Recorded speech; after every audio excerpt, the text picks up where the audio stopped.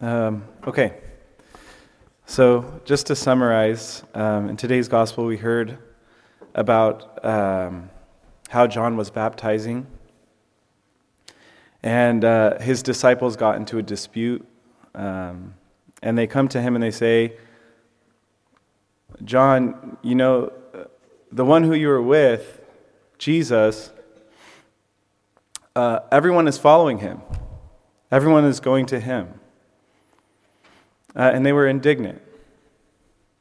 And then St. John, full of joy, exclaims that he's not the Christ, and that he's overjoyed. That the one who is the Christ, the one who he's been talking about, is finally getting the credit. And then he utters the famous words about Christ, that Christ must increase, that God must increase, and that he must decrease. And he teaches finally that whoever believes in the Son of God has eternal life. I want to focus our attention on St. John's statement that God must increase and that he must decrease. I think on the one hand, when we meditate on it, the reality is that God can't decrease and that God can't increase. I can't increase God. There's nothing that I can do to make him change. God is infinite. So on the one hand, there's this unmovable, unshakable, unchangeable, ineffable aspect of God. He cannot be changed. He cannot be decreased in any way, shape, or form. But on the other hand, I think that St. John realized that God, in his infinite love, infinitely pours himself out. He infinitely decreases himself. He infinitely gives himself away. That God's default mode of behavior is to give himself away in infinite love. Today we read in 1 John that God is love.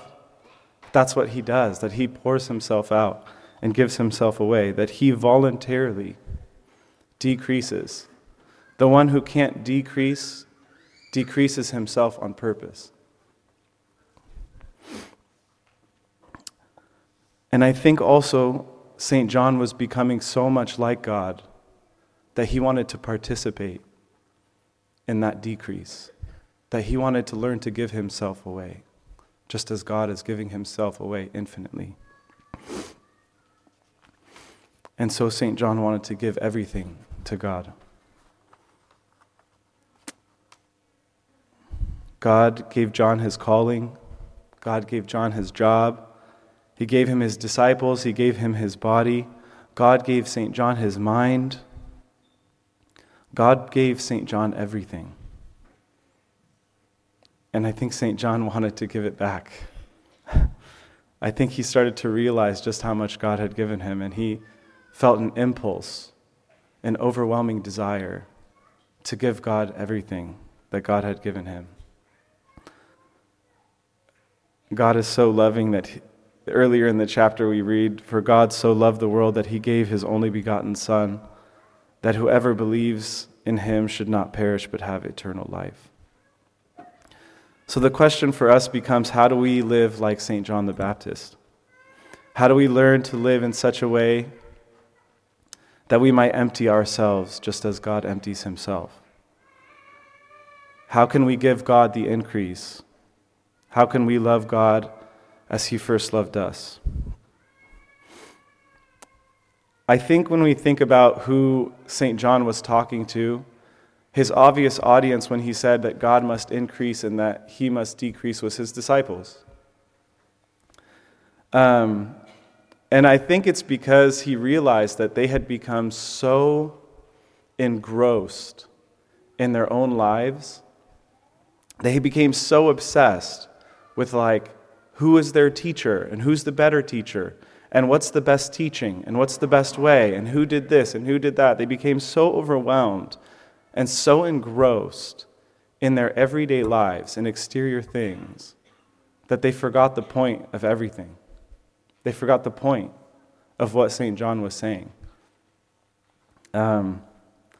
And so I think that St. John was pointing them to that reality by saying that God must increase and that we must decrease. And so he reminds them and all of us that the first thing stopping us from imitating God in his self-giving love is that we live life for its own sake. That we take everything that God has given us and that we forget who gave it to us. And we forget where it came from. We become so obsessed with life itself, with our jobs, with all of the things going on, that we forget who gave it to us in the first place. I think it kind of reminds me of myself. Every year on Christmas, my mom would get me gifts that were for me. She would give me a couple of gifts that were for me. But she would also get us a gift, me and my brother, that was supposed to be for the family. That was supposed to be a way that we could all connect together, whether it was like a puzzle or a board game or whatever. And I think that what I usually did with that gift was I would take it to my room and I would play with it by myself or play with it with my brother, or I would forget that my mom gave it to me and that she wanted to connect with us and that it was supposed to be a family thing. I would take the gift that was given to me and I would run to my room and I would enjoy it for myself. And I think that oftentimes that's what I do with all of the gifts that God has given me. And so our first thing that we can meditate on, the first thing that we can think about, is it's not that I have to give up the gift. My mom didn't want me to give her the gift. She wanted me to enjoy it with her. It wasn't about giving anything up. It was about giving it back, about enjoying it together. And I think that that's how we might start to think about the things that we're so engrossed in our own lives. Our family, our friends, our jobs, our titles, our hobbies. We interact with them as though they were really ours.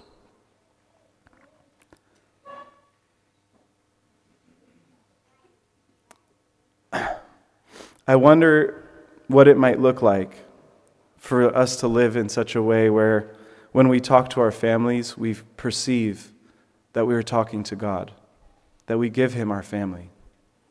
I wonder what it would look like if when we spend time with our friends, we become aware and understand that we are staring at the face of God, that we're spending time with God. I wonder what it would look like if when we do our jobs, we do them with and for God.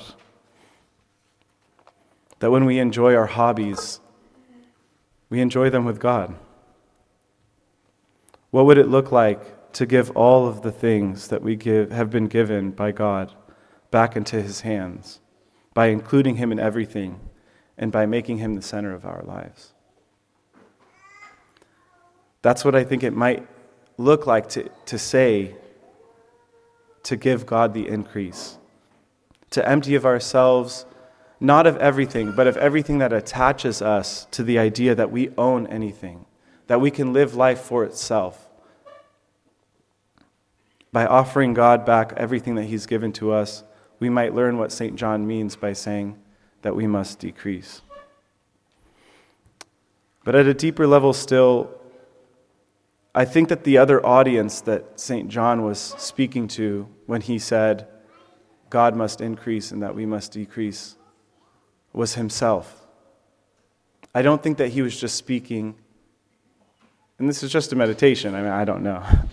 But I don't think that he was just speaking to his disciples, but I think he was also reminding himself. I think the thing that we're the most engrossed with, the thing that we're the most taken by, the thing that consumes us the most is ourselves, is our own bodies and our own minds. The thing that we feel the most entitled to is ourselves.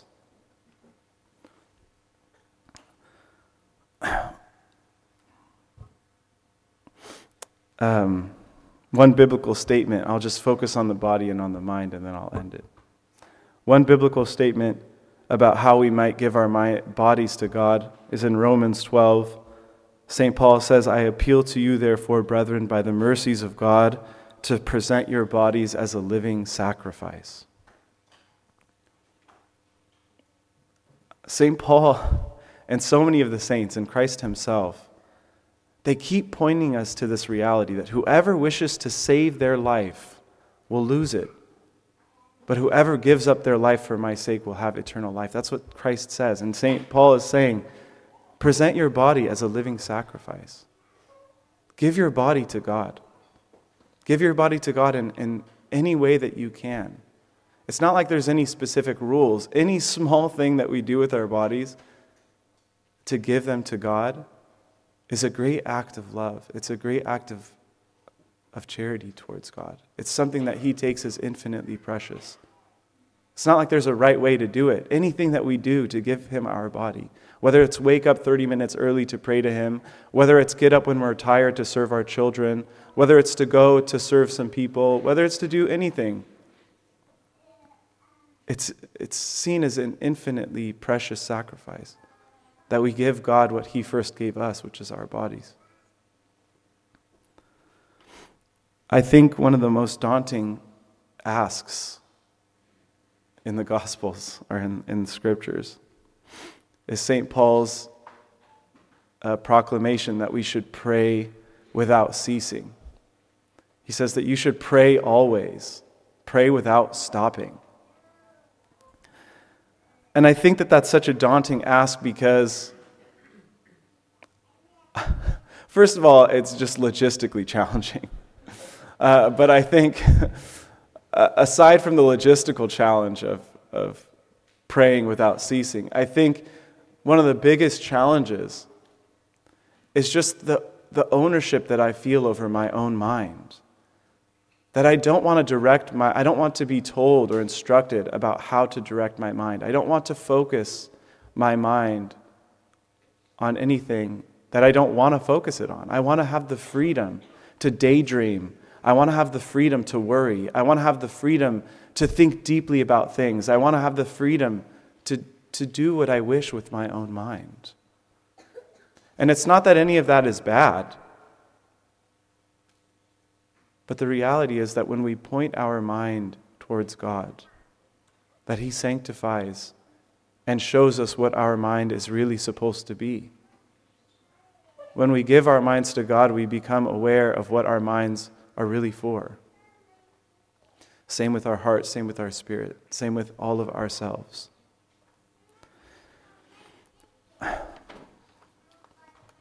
And so I pray that we might learn the real meaning of St. John's words when he says, God must increase and that He must decrease. Glory to God forever. Amen. Blessed are